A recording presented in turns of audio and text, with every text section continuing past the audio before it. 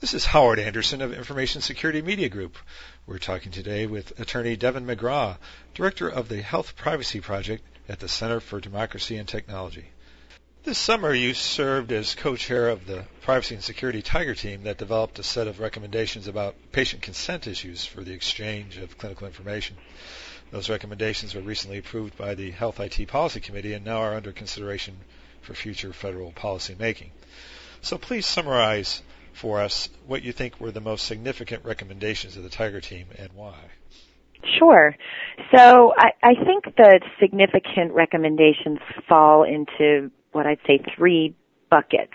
First being the requirement for robust adoption and implementation of what are called fair information practices by all entities involved in health information exchange, whether it's healthcare providers, health information organizations or RIOs, HIEs, and any intermediaries that might be hired by providers to assist them in moving information, health information for treatment purposes. So I think that was an important part of our recommendations. You know, clearly the fair information practices are the foundation for privacy and security policies in sectors other than healthcare, and in fact they're the foundation for HIPAA.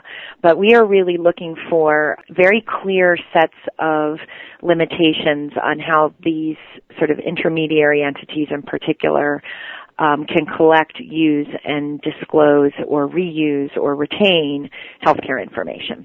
So that was one piece.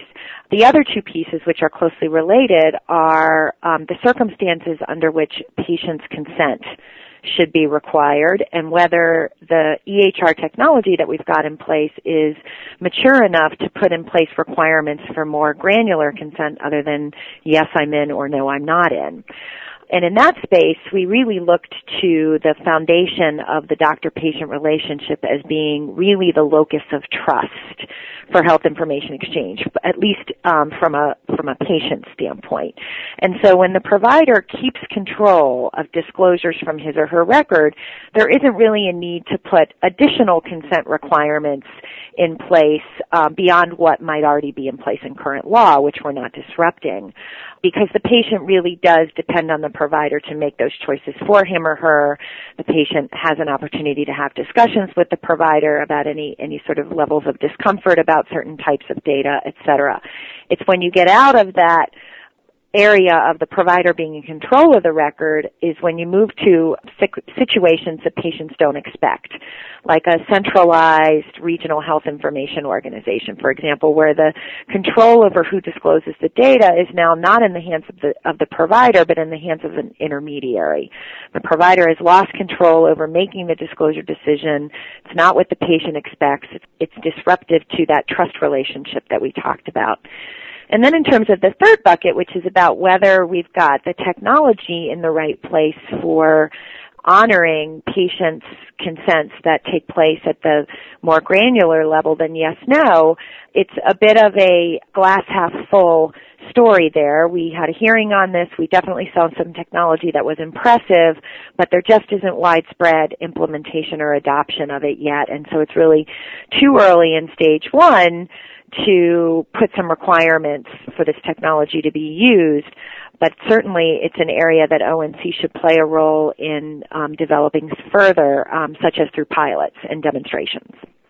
And all these recommendations apply to stage one for the Electronic Record Incentive Program. Is that correct? Yes, that's correct, Howard. So thank you for adding that. We really started with exchange at stage one of meaningful use, which is provider exchange of data, provider to provider, for treatment purposes and for quality assurance and public health.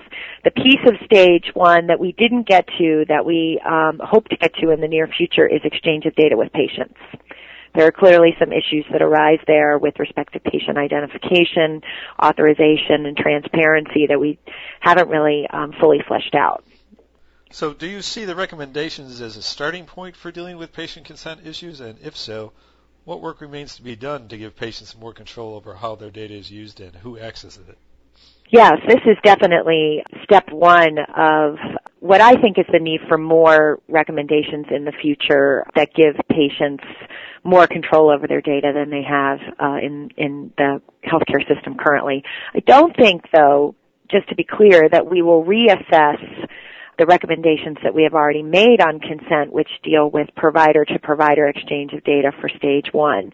But that universe of stage one exchange is pretty narrow. When you think about all of the other purposes for which health information is exchanged today, there's a much broader universe out there, and we would use our recommendations that apply to stage one to begin thinking about how that applies to other types of health information exchange and to ensure that patients have strong rights to access and share copies of their data as according to their preferences. So what advice would you give to emerging health information exchange projects about key steps they can take now to ensure the privacy and security of data that's either stored centrally or exchanged on an as-needed basis? So a couple of pieces of advice. First is that the decisions you make about how you structure your health information exchange matter. So to the extent that we put forth a set of core values that set forth that the doctor-patient relationship or the patient-hospital relationship is the locus of trust for confidential information exchange, if you were to structure your health information exchange to preserve that relationship, you would really be taking some steps to bolster the public's trust in what you're doing. Now, if you choose a type of structure that does divest control over disclosure from the provider, such as putting all the data and aggregating it in a centralized database, you really ought to give patients the opportunity to meaningfully consent before their data is included in such an arrangement. And then, of course, with respect to the Fair Information Practices recommendation that I set forth earlier, it's equally as important, if not more important, to make very good decisions about who is going to be able to access the data in or through your exchange, for what purposes, making sure that those purposes are narrowly defined and are appropriate for the goals that you want to achieve from a healthcare standpoint, and that you're very transparent with the public about how this takes place. You alluded to this a little bit earlier. The Tiger team concluded that it was premature to give patients the opportunity to consent to sharing some but not all other health information because the technology for granting this kind of granular consent is relatively new and more tests are needed. Explain how you reached that conclusion, how you expect the technologies to evolve over time, and when you think they'll be ready for prime time. So what drove us to this conclusion was a very interesting day-long hearing that took place in June in Washington, D.C., where we invited a number of innovators who are either developing or actually implementing more granular consent technology. We heard, for example, from some vendors who commonly work with substance abuse treatment facilities. And for those of you who don't know, if you're a substance abuse treatment facility that's federally funded, you are required to get consent to all disclosures of information from patient records under federal law, which is commonly called Part 2. So those providers have been for a long time accustomed to dealing with getting more granular consent from patients, and we had that demonstration. But what was interesting even from that vendor is that most patients, in fact, allow for usage of data across the board at percentages higher than 90%. So even with that model and that set of laws that arguably requires more granularity, I don't know that model's sort of been fully tested since patients don't typically ask for the technology to honor the more granular consents very often. We also had a demonstration from the VA of a system that they've been working on, but it's not being used yet. It's not being used by anybody, including the VA.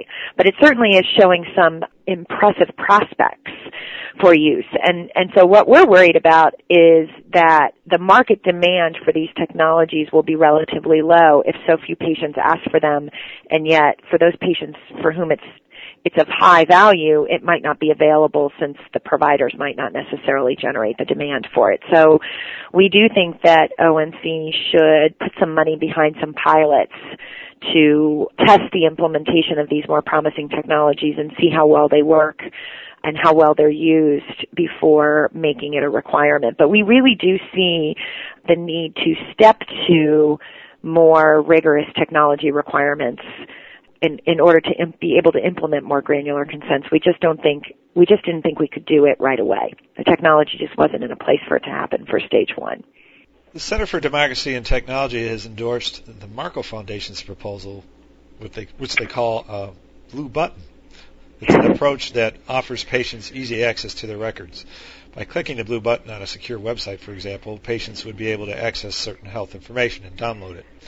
Why do you think this approach is a good idea, and do you think federal regulators should consider requiring those receiving incentive payments for EHRs and a high-tech act to adopt some sort of approach along these lines? I think it has tremendous promise to give both patients and providers sort of an easy way for patients to get copies of the data they are likely to care about the most. Lab results, medication history, discharge instructions, diagnoses, the sort of nuts and bolts of what you would need as a patient in order to help to better manage your own care. It's not the entire universe of what patients might want for copies of their record, but it's a decent slice, and in most cases, when covered entities are asked to provide a copy of the record, if they can make it available in this way, it's both easy for them and it's easy for the patient. And we know from looking at enforcement statistics from the HHS Office of Civil Rights that inability to access copies of their own record is one of the top 5 HIPAA complaints that comes in their door. And it has been for the last 5 years. So this is clearly an area where a lot of work needs to be done, and certainly allowing a blue button type of approach to be an acceptable way for providers to either comply with meaningful use or comply with their HIPAA obligations to provide patients with access and copies of electronic data. That kind of action by regulators could go a long way toward correcting the problem that we have today, which is that patients have too many obstacles to getting copies of their data. Okay, finally, what's next for the Tiger team? Do you expect the group to remain active and tackle new specific projects, or do you know yet?